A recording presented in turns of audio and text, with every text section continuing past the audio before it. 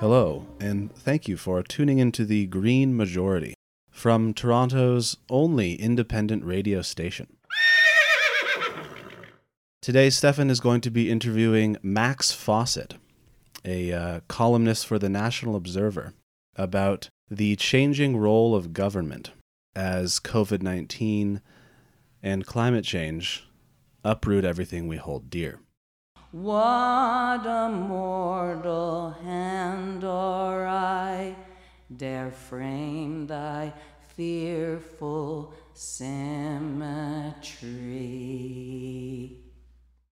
A new study out of the journal Nature Geoscience reads, quote, "Limiting global warming to 1.5 degrees Celsius will prevent most of the tropics from reaching a wet bulb temperature of 35 degrees Celsius, the limit of human adaptation. Wet bulb is the temperature of a thermometer with a moist cloth wrapped around it. If it reaches 35 degrees Celsius, it means the surrounding air is such that any human being will die, even if they are in the shade, in a matter of hours, no matter how much water they drink. The study doesn't mean that any global warming over 1.5 degrees Celsius will necessarily cause most of the tropics to become inhospitable to human life, but it does mean that we risk doing that, and losing 40% of humanity, if we do not limit global heating to 1.5 degrees Celsius. We have thus far caused heating to the tune of 1.1 degrees Celsius over pre-industrial levels as a global average. We are on track to reach 1.5 degrees Celsius of heating potentially within a decade." An open access environmental research letter from the Institute of Physics is stating, quote, "The half-degree difference between the thresholds of 1.5 and 2 degrees Celsius of global heating may lead to a significantly increased hazard of wildfire in certain parts of the world, particularly the Amazon, African savanna, and Mediterranean. This means, of course, that there is wide variability even in that moderate increase between 1.5 and 2 degrees. Of course, there are many other factors contributing to wildfires, like vegetation, dead plant material, lightning activity, population, and land use." The annual report from IQ Air is showing that North America was the only continent on Earth that had its air quality drop in 2020. This is because of the record-breaking wildfires that burned 4.3 million acres in the United States last year, which I had forgotten about. Most places saw their air quality significantly rise because of the COVID lockdowns, but the wildfires increased air pollution on our continent as the smoke swept over the land. A study from Nature Communications is showing that air pollution breathed in from wildfire smoke is worse for our health, or at least the health of the animals they studied, than the air pollution breathed in from other sources like car exhaust. It's a study of the fine particulate matter, known as PM2.5, which can be, quote, "inhaled into the deepest recesses of the lungs and may enter the bloodstream, impairing vital organs, including the lungs." A study in the journal Science is showing that the flow of rivers around the world are now unequivocally at the mercy of the climate crisis. Co-author Yadu Pokral is quoted in Science Daily as saying, quote, "Previous research has shown that river flows have been changing over time globally, but the causes were not known. This study shows that the change in stream flow annually or during droughts was primarily caused by climate change during the last 30 years. This suggests that we are on course to lose more and more water in rivers as climate change continues, which could seriously undermine our ability to maintain water supplies for drinking, industries, power generation, and food production." The NGO Rainforest Foundation Norway is reporting that humans have so far destroyed or degraded 2/3 of all the tropical rainforest on Earth. Sadistic scientists out of the US have decided to publish a study in the journal Science saying that fewer butterflies are being observed across the warming and drying landscapes of the American West. They have found a 1.6% annual reduction in butterflies over the past 40 years. I look at our resident vegan hater Stefan Hostetter as I report that a study in BMC medicine is giving further evidence that meat consumption is bad for your health, and not just because of our frightening practices surrounding animal husbandry, but because eating it has now been linked to 25 common conditions like heart disease, pneumonia, diverticular disease, colon polyps, and diabetes. And it isn't just processed meat either. It's unprocessed red meat as well as poultry. We mentioned recently the initial NDC synthesis report from the UN showing that updated emissions pledges are disturbingly insufficient. Now the UNEP has come out with a paper urging countries to recover economically from the pandemic in a sustainable way, rather than reverting to the patterns that have brought us here. They argue that environmentally minded spending can be better economically and socially, that, quote, the largest window for green spending is only now opening, and that less wealthy countries are being constrained by debt from a green recovery. This means that our global financial system is holding poorer countries back from environmental investments. They write, quote, recovery policies implemented today will set economic, social, and environmental trajectories for years, if not decades to come. Trillions in still-to-be-announced fiscal spending provide the greatest opportunity in decades to reorient for the future. Citizens, businesses, policymakers, and politicians must hold each other to account to ensure that the opportunity is not wasted.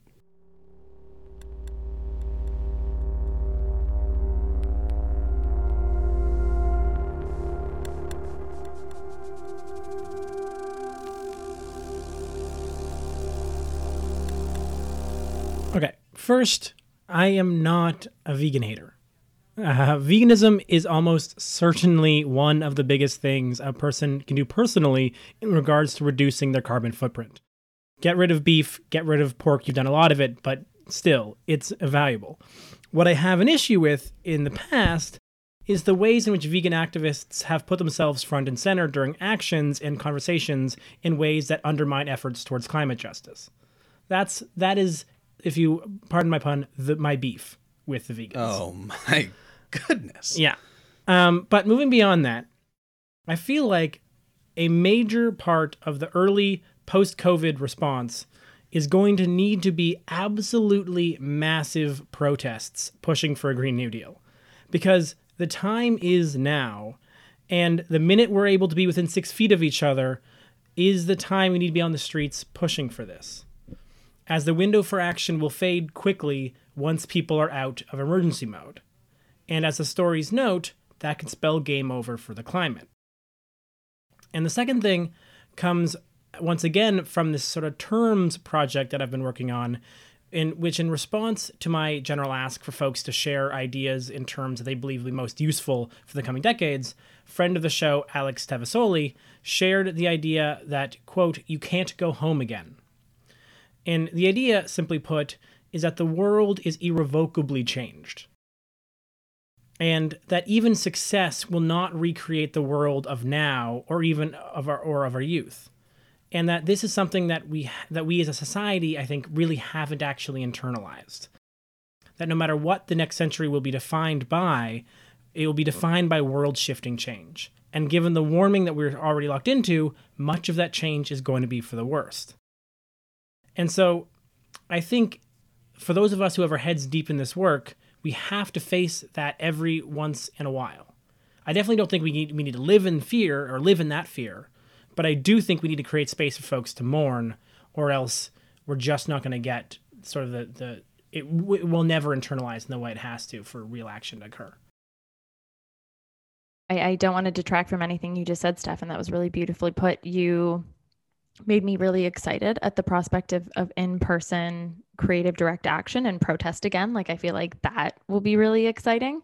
Something that we didn't maybe do as great a job of as maybe I'd hoped is like figuring out how to mobilize in really effective ways, like despite or like around social distancing. Like, I think that's something that like maybe we haven't actually, understandably, people haven't been super creative the last year.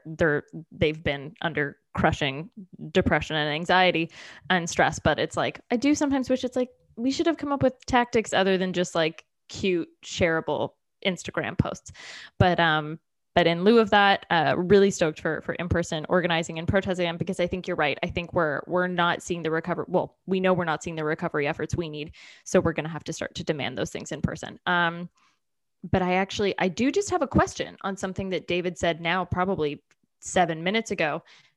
David, when you were talking about the butterflies being observed in smaller numbers, and it was a 1.6 annual reduction in butterflies over the last 40 years, does that mean a cumulative 64% reduction in butterfly populations between like 2021 and like 40 years before now?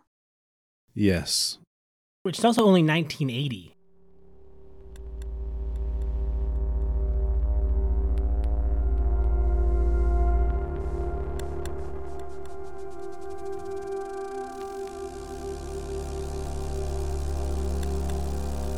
ICN is reporting that the coal company Black Jewel in the United States is hoping that its bankruptcy filing will absolve it from having to clean up the thousands of acres it has wasted in 4 states.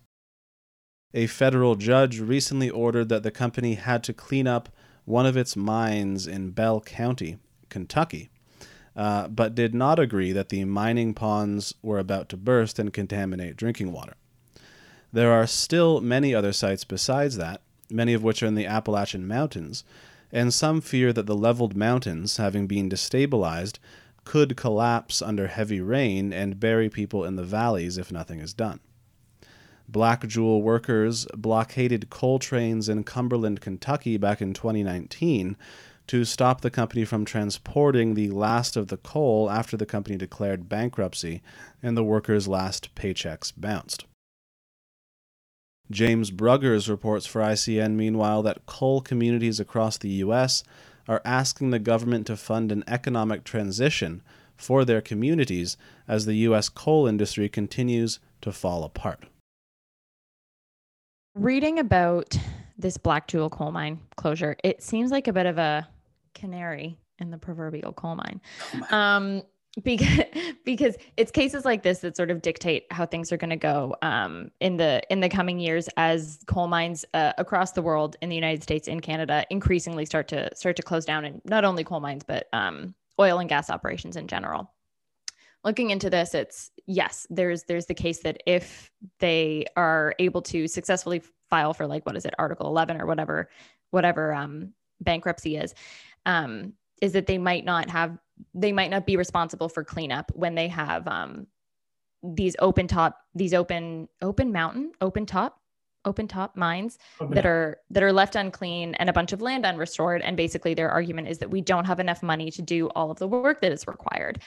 My first thought was, well, then I guess your executives won't get paid, will they? So of course, then I Googled Black Jewel CEO. First thing that comes up, I Googled Black Jewel CEO and Jeff Hooper net worth, because that's who their CEO is.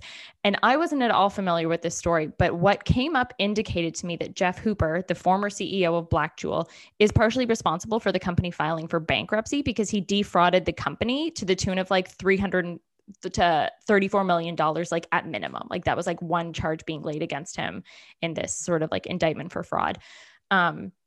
Which is just kind of a fascinating aside. It's that like, yes, of course this man is to blame for this company folding, not only because coal is being phased out across the world, but because it was being mismanaged by this greedy CEO named Jeff Hooper.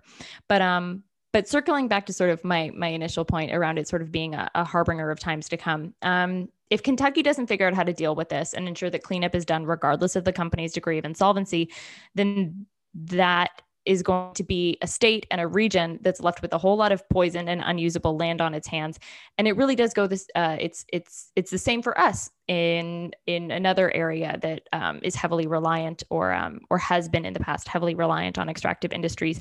And it made me think of what's currently happening in Alberta in the tar sands with tailings ponds, because currently there's, it's a plan, it's not legislation, but it's a plan that's being proposed.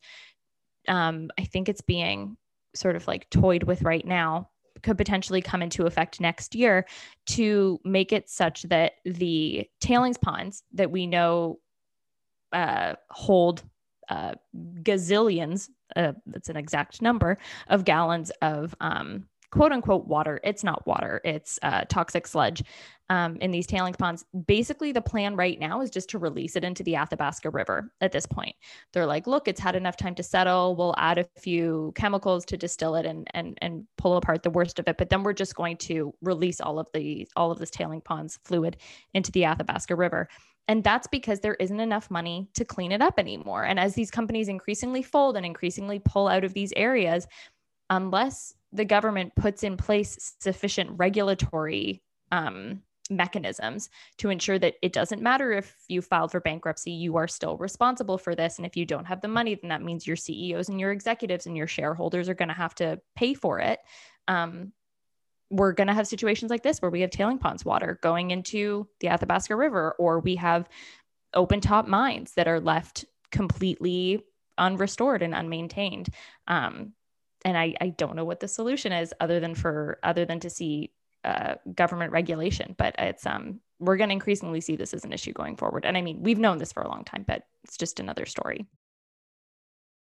No, yeah, for sure. There absolutely has to be a way to hold the investor class accountable for companies that they've profited off of, and then try to use bankruptcy as a way to avoid cleaning up after environmental destruction. Like, if you have made money in the past 10 years off Black Jewel, then you should be taxed in some fashion to pay to clean this up. It's to allow these investor classes to suck all the money out of companies and then declare bankruptcy and avoid doing this is a absolute recipe for disaster that we see everywhere, including in abandoned oil wells. It's not just tailing ponds, it's also abandoned oil wells. It's anywhere this is happening, it's happening everywhere, and it's unsustainable in every way and has to be stopped.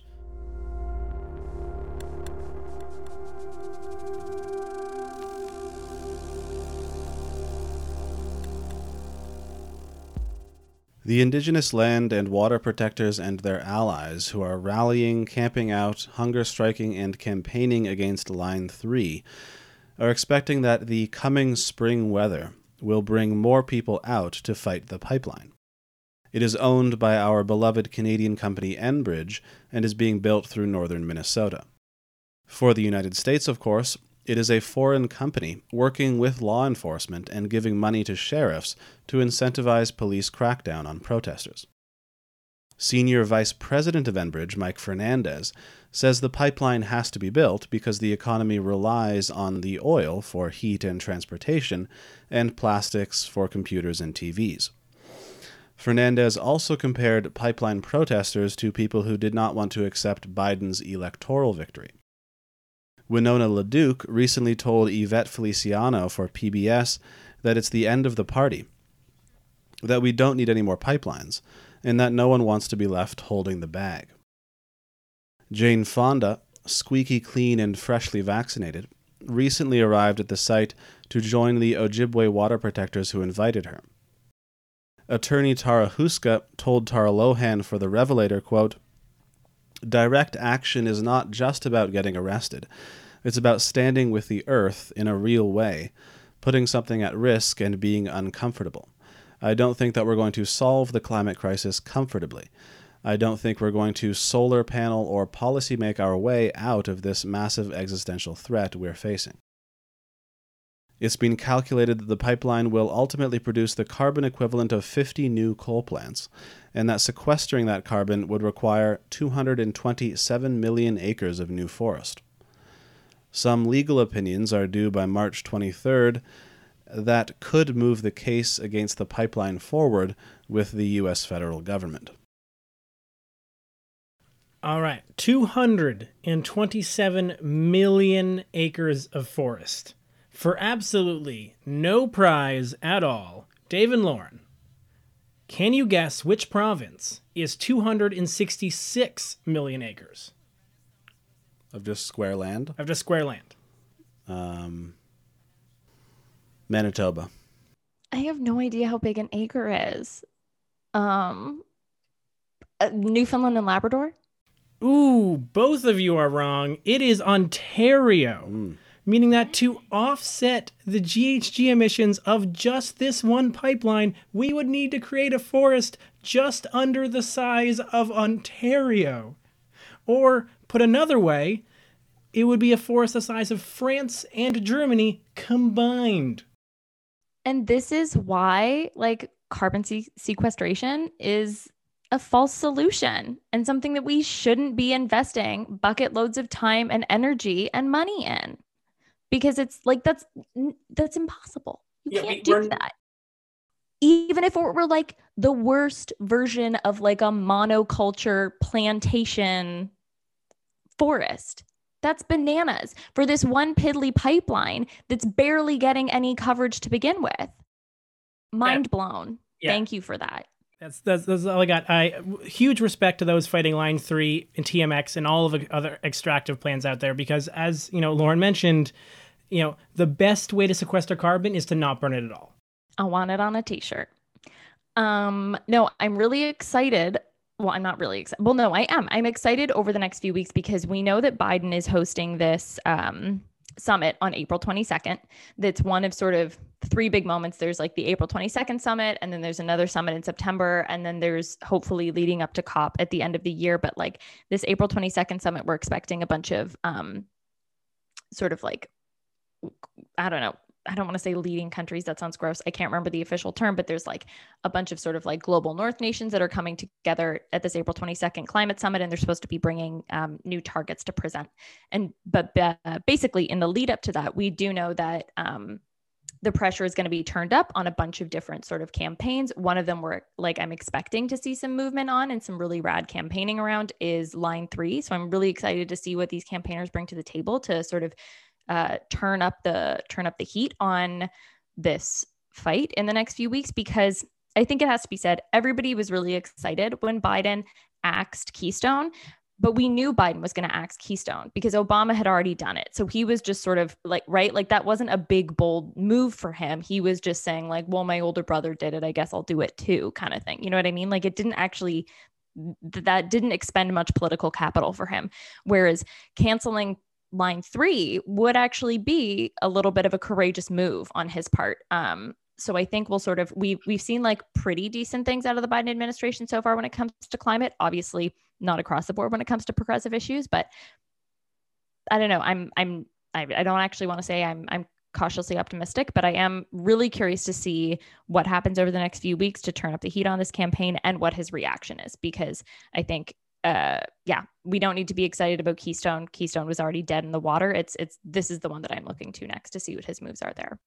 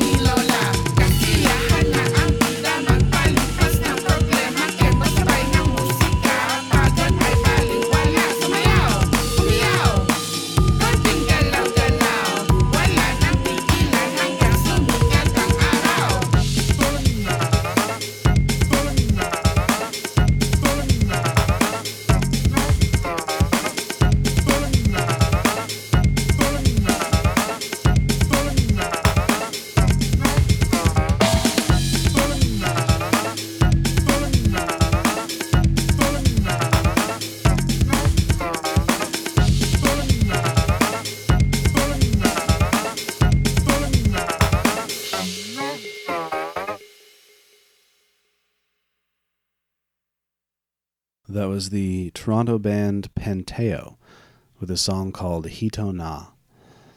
Thank you very much. And now back to the Green Majority. Okay, and now it is time for the second installment of our Mad Posy Vibes section. Mad Posy Vibes. I hope you're really excited. Like if you forced Eeyore to have a radio show. Now time for the Mad Posy Vibes. The sky's falling, the wind is calling, stand for something or die in the morning. The state of Louisiana is planning to re-engineer the Mississippi River back into its old ecological role of transporting sediment down to the shore in order to reverse the process by which the Louisiana coast is being swallowed by the Gulf of Mexico. As Zoya Turstein notes for Grist, the wetlands around the river had been drained and walls and levees had been built so people could live along the river, but it slowed the sediment flow that was bringing dirt to the shore. And now, the land is sinking and the sea levels are rising, and Louisiana has been losing a football field of land to the ocean every hour for years. They will now be building apparatuses to increase sediment flow to the coast, with the help of money from BP, which the company was ordered to pay the state after the Deepwater Horizon spill of 2010. Rutgers University has announced it will be divesting from fossil fuels, which includes not just companies mining or selling fossil fuel products, but those who service fossil fuel companies with infrastructure or other support. They will immediately cease all new fossil fuel investments, divest from funds that include fossil fuels within a year, and divest from all direct fossil fuel investments within 10 years. They were strongly influenced by the students who were demanding the divestment. Black farmers and other farmers of color in the United States will finally be getting the financial relief they have been fighting for 20 years. Black farmers have been systematically bled of money and land for decades and decades in the United States. The tiny city of Petaluma has become the first city in the United States to ban new gas stations. And more people are apparently becoming vegan in China. The climate crisis, while bringing drought and wildfires to California, will also cause fewer frosts to occur, which will help fruit and nut trees. The city of Seville in Spain is starting to use rotting oranges to make methane to power one of their water purification plants. The nonprofit Green Roots has built a community urban farm for undocumented families in Chelsea, Massachusetts. The hope is to bring the community together around the peril of undocumented people in the U.S.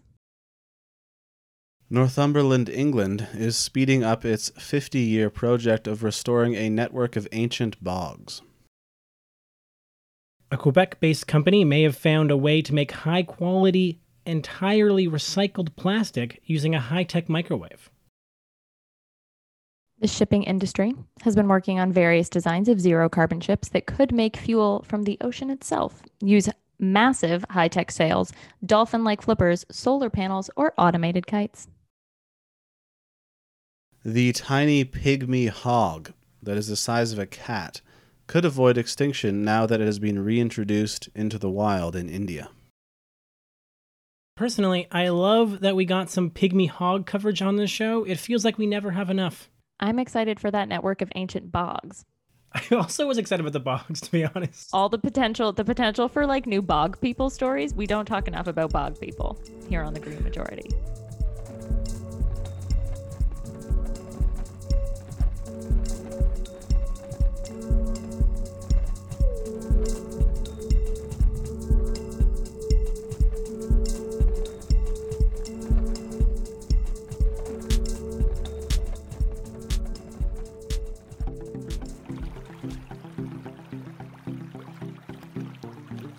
Water. It means many different things to many different people. But what does it mean to you? On March 22nd, people from around the world will reflect on this very question. They will share with one another just how valuable water is to them. On March 22nd, we will all celebrate World Water Day. Hi, my name is Ben. I am the digital content manager with WaterDocs, an arts and environmental film festival and a registered charity based in Toronto. I acknowledge that the land I am speaking to you from is on the traditional territory of many nations, including the Mississaugas of the Credit, the Anishinaabe, the Chippewa, the Haudenosaunee, and the Huron-Wendat peoples, and is now home to a diversity of First Nations, Inuit, and Métis peoples. I also acknowledge that Toronto is covered by Treaty 13 with the Mississaugas of the Credit and the Dish with One Spoon Covenant. Every year on March 22nd, we celebrate World Water Day. It's a time to bring awareness to the 2.2 billion people around the world who are living without access to safe drinking water. This is an issue that not only affects developing countries, but also right here in our own backyard. While you are listening to this, there are 38 First Nations communities across Canada that can't safely drink their tap water and are on boil water advisories. This year, the theme for World Water Day is valuing water. For some, clean water is a privilege and should always be conserved and appreciated. For others, clean drinking water represents a centuries-long struggle for the right to a basic human necessity. The United Nations and our team at WaterDocs invite you to share with the world how you value water. On March 22nd, share your stories on social media using the hashtag World Water Day, hashtag Action for Water, and hashtag Water is Life. If you want to explore how others value water, we have put together an amazing collection of stories, songs, and art on our website. There are also a number of action items you can participate in to join the fight against water injustices in our country and around the world. You will find all this at waterdocs.ca. Also, please be on the lookout for our 10th anniversary film festival happening in the fall of 2021. We have a program full of the latest groundbreaking documentaries and films about water and the climate emergency from around the world. But we are also planning other special events for the celebration, so trust us, you don't want to miss it. Follow us on social media at WaterDocs Film Festival and sign up for our newsletter through our website to stay up to date on everything WaterDocs. Thank you to the Green Majority and CIUT 89.5 FM for your continued support of WaterDocs. You have been phenomenal partners and friends to us, and we thank you for welcoming us today. And welcome back to the Green Majority here on CIUT 89.5 FM, or perhaps on one of our greatly appreciated radio syndicates across the country, or maybe on the podcast, which can be found at greenmajority.ca. We're very excited to be joined by a brand new guest, Max Fawcett, who's a columnist with the National Observer and former editor of Alberta Oil and Vancouver magazines, and spent 2 years as well working in the Alberta Climate Change Office. Welcome, Max. Thanks for having me. So we're going to get into sort of this conversation in regards to this idea of this changing role of government. But first, let's start a little bit about intro to you and your work. Sure. I'm a former magazine editor. I've written about climate and energy, lived in Alberta since 2010. That's what we talk about here. Before that, I worked briefly on Parliament Hill for a Liberal government of many years gone by. Studied political science. I guess I'm sort of practicing what I got educated in, which is nice to see, 20 years later. And moved back to Calgary right before COVID hit because I wanted to keep writing and talking about the intersection between climate change and the energy sector and document what is happening on the ground, because very much of the belief that if Canada is going to meet its net zero targets, if it's going to be in alignment with the Paris Accord, it's going to happen here. This is where the action is. And there's a lot of action, sometimes too much, but it definitely never is boring here in Calgary. That's very clear. And so given the fact that you are based in Calgary, we'll get into the serious stuff in a second, but I can't help but asking this question because it's been sort of half blowing up on Twitter for the past week or so, which is that the UCP has picked a fight with a Netflix kids show. Can you tell us about this fight? Because it's just so absurd. Yeah, I mean, I could use the entire interview time we have to talk about it. It's a kids show on Netflix where there's a plot line. The show is Bigfoot Family, and an evil oil company is planning to blow up a nature reserve in Alaska to get the oil underneath. Very sinister, very evil, standard sort of, cartoon plot fare. I mean, we all grew up with stuff like that. Apparently a parent whose kid watched this complained to our quote unquote energy war room, which is a government funded apparatus that tries to fight back against the industry's reputation. I mean, it's been in the news any number of times for being just sort of hilariously incompetent, at the cost of $30 million a year to taxpayers. But this one really takes the cake because they started a petition attacking Netflix. You used to say you don't pick fights with people who buy ink by the barrel. You probably shouldn't pick fights with people who buy data by the terabyte. But sure enough, that's what they did. And it blew up in their face, as of course it would. And The Guardian wrote a story about it. I would not be surprised if The Daily Show did a segment about it. And the kind of cherry on this totally humiliating Sunday is the premier standing up in the legislature today on Tuesday said that it was, quote, a story of success. So the war room attacking Netflix, becoming a major news item around the world and embarrassing Alberta is apparently a story of success. So we learn something new every day here. It's also driven up watching this. I believe Bigfoot Family is now in the top 10 Netflix views because of this fact. Like, no one was thinking about Bigfoot Family, and now more people in Canada have heard about this thing than they ever could have possibly hoped. Yeah, I mean, I don't think you could get a better metaphor for how bad these people are at their jobs. But, there's that thing called the Streisand effect, where drawing attention to something increases the attention to it and makes it bigger than it would have been. It's clearly the case here. And the irony as well is that it also draws attention to the fact that, in the storyline, this is happening in Alaska, but it almost happened for real in Alberta. So in the late 1950s, there was a proposal that was taken very seriously by the provincial government here to use nuclear weapons, not kidding, to extract oil in the oil sands. Now, at the last minute, they sort of backed away from it because it became clear, I guess, to the right people that this was completely insane.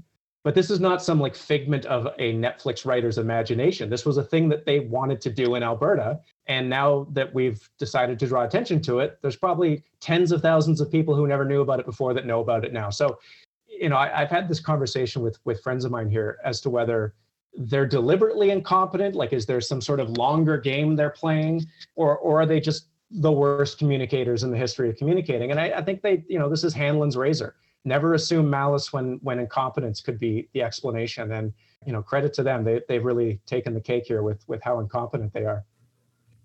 Yeah. Every time there's a story about them, I can't help but talk about it at least a little bit, because it's consistently, as you said, it's a well that doesn't stop giving, unlike, the many wells that have stopped giving that need to be cleaned up. But yeah. Let's dive in and move over to this conversation about the changing role of government. So you've mentioned that you have a pretty wide-ranging background. You're a columnist at the National Observer, so your job is sort of to understand the wider landscape. And so what are you paying attention to? I'm very interested in the conversation that I think has been happening ever since COVID hit about what is really important to us, what really matters, and what things did we assume were a certain way that maybe don't have to be that way. COVID has not been a good thing for a lot of people. I would never try to sugarcoat that, but I do think it has given us an opportunity to reassess a lot of things that were just kind of in the background or we took for granted. And so we have a federal government that has not put a budget in front of us in quite a while. I don't really fault them for that. But when they do, I think it could contain some very ambitious, interesting ideas, things, maybe not a basic income, although that's certainly been mooted, properly funded national childcare system. There's a lot of options that are suddenly on the table. And a big part of that is our reappraisal of how we feel about deficits, how we feel about how governments run their books. I think for a long time, even though governments always run deficits, it has been assumed that deficits are bad. It has been treated that, a balanced budget is better than an unbalanced one. And there's sort of an emerging school of thought that that's not necessarily the case, and that we can run deficits if we have priorities. The priority over the last 12 months was ensuring that we didn't all die of a pandemic and we kept our economy and our social safety net intact. And I think now that we've done that, I think people are going to very rightly start asking, well, why can't we do it for other things? Why can't we do it for climate change? Why can't we do it for childcare? And I think the answer is going to be a lot trickier for governments than it used to be. Yeah. And I want to get into that sort of question about deficits in a second, but first let's keep it a little more broad and dive into exactly what you mean by reappraising the role of government. How do you think people saw government previously, and how do you think that's maybe changed? I mean, certainly for people my age, I was born in 1979. For as long as we've been conscious of politics, we've been in a political culture that doesn't have a high opinion of government. It was forever smaller government, cut taxes, reduce spending. And when government did things, they generally did them poorly, incompetently, whatever. I mean, even, when Bill Clinton got elected in 92 and the federal liberals got elected in 93, they behaved like conservatives. They cut spending, they slashed the welfare state. That was the consensus through most of my life, our lives. And I think we saw it get tested during the 2008-9 financial crisis, but maybe because it happened too quickly, maybe because it was all confined to Wall Street and Bay Street, we didn't really reassess a lot of things. We just wanted to get back on our feet. I think this time with COVID, it really has been a shock to the system. And I think a lot of people, despite the rhetoric from some circles, mostly conservative ones, where they've talked about how governments are spending too much and they're running up big deficits, I think most people understand that they would be in a much worse place right now if it wasn't for the amount of money the government spent over the last 12 months. That governments can play a positive role in our lives. And I think that is going to open up a whole new conversation over the next, I don't think it's going to go away in 6 months, right? We're going to have an election in Canada fairly soon. I think the election will be all about this. I don't think it'll be the only election that's about this. I think the new question that politicians have to answer is not how small can you make government? It's how big should you make government? And I think there are some politicians who haven't realized that yet. But I think there's a pretty strong case that we are now entering not necessarily an age of big government, but an age of more ambitious government. And I think that's good, cards on the table. I think that there are certain problems, challenges that the private sector cannot answer on its own. It just simply is not capable of doing it. And we need all hands on deck. So I look forward to it not being a rehash of the Reagan and Mulroney years. So if we can take a second then to dive into the ways in which this might be possible. There has to be obviously a shift in thinking from the Reagan years to now. What tools are available to the government to act in this sort of more ambitious way? Well, I mean, the big tool is raising taxes, and we haven't gotten there yet. I think we will in the states.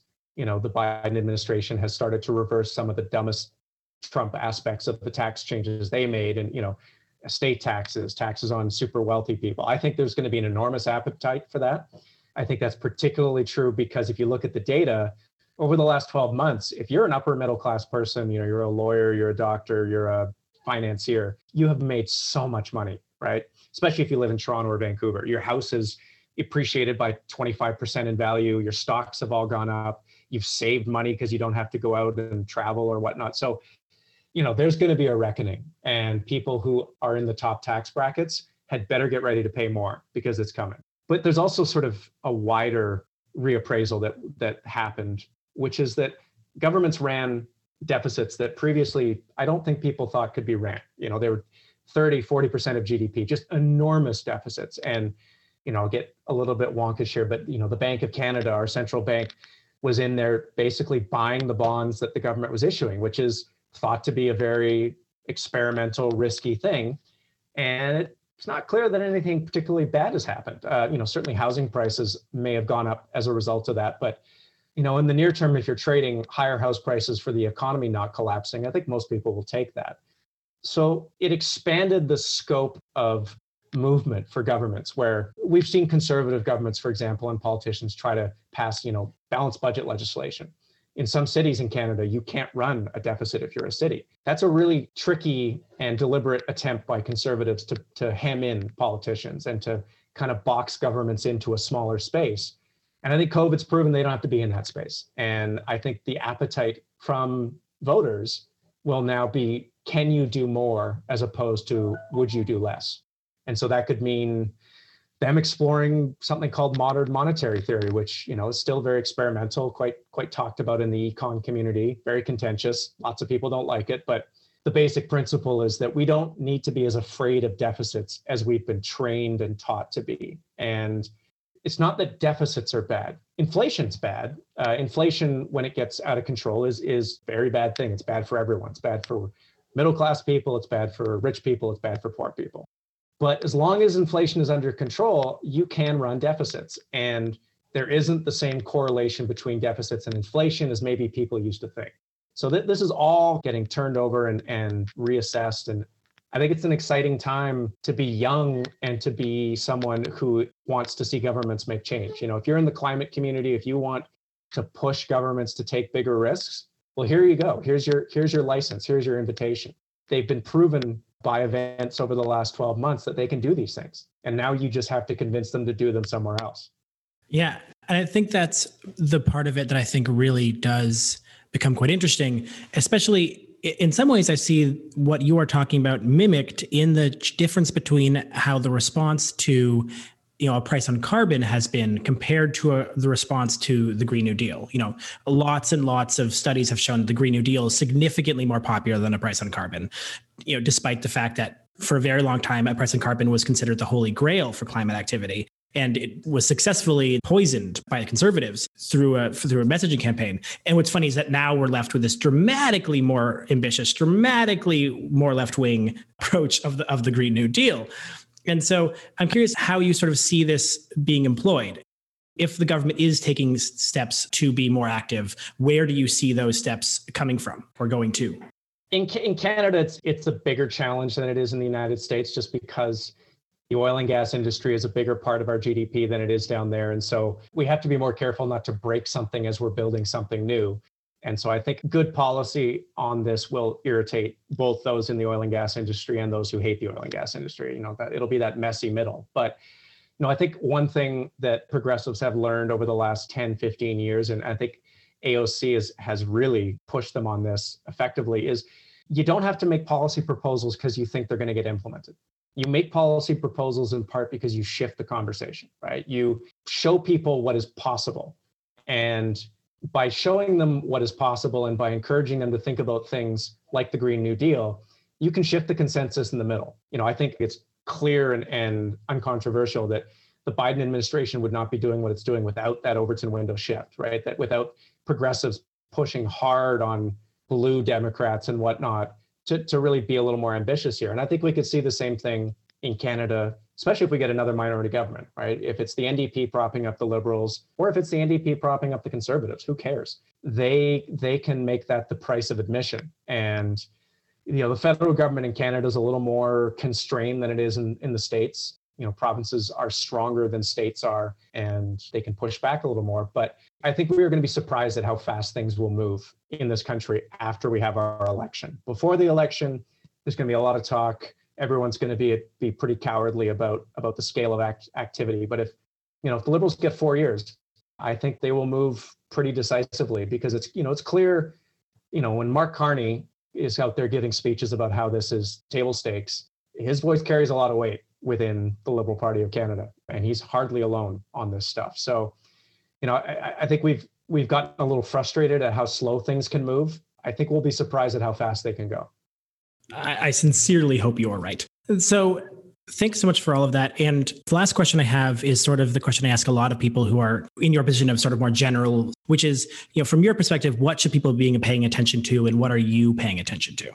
I'll sort of amend the question a little bit and answer it as, what should people in Alberta be paying attention to? Because, as I said, to me, this is where the heavy lifting has to happen. And so this is where I'm sort of most attuned to people's attitudes changing or not changing. And I still get the sense in this city and in this province that people don't think Joe Biden won the election. And maybe, who knows, maybe that's because they buy the rhetoric from Trump and all of his proxies, or maybe they just don't want to believe it. But this is a different world. This is not a world where the president of the United States, believes in the oil and gas expansion and burn baby burn, build baby build. This is a president now who is more serious about climate action than any in human history. And even if he's not as serious as some people would like him to be, he's very serious. And we saw that with Keystone XL, how quickly and just sort of decisively that was spiked.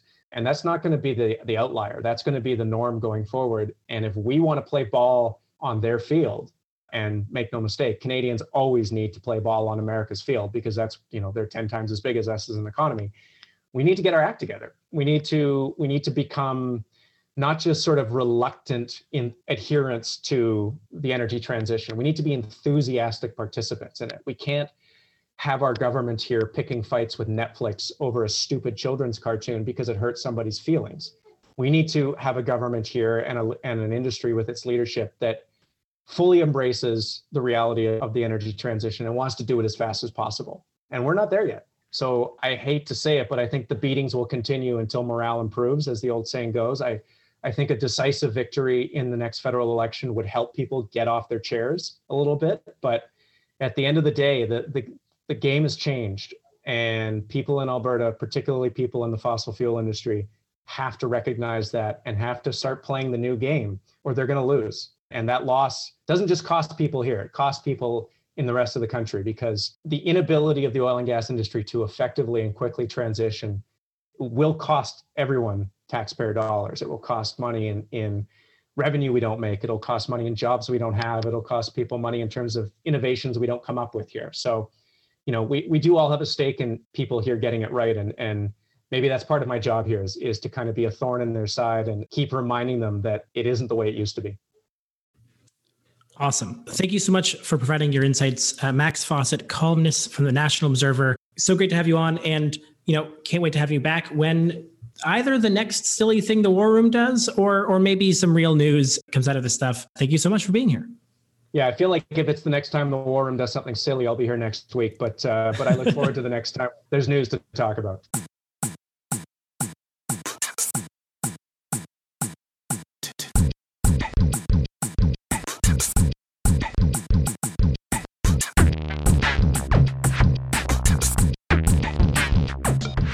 All right, listeners, if you have stuck with us this whole time and you've listened to the whole show, we would truly appreciate it if you would take a moment to rate and review us on Apple Podcasts or wherever it happens to be that you're listening. Rating and reviewing helps not only spread the word about the show, but it allows you to pass along to us your valuable feedback, which we promise to take into consideration going forward. Thanks so much for listening to The Green Majority.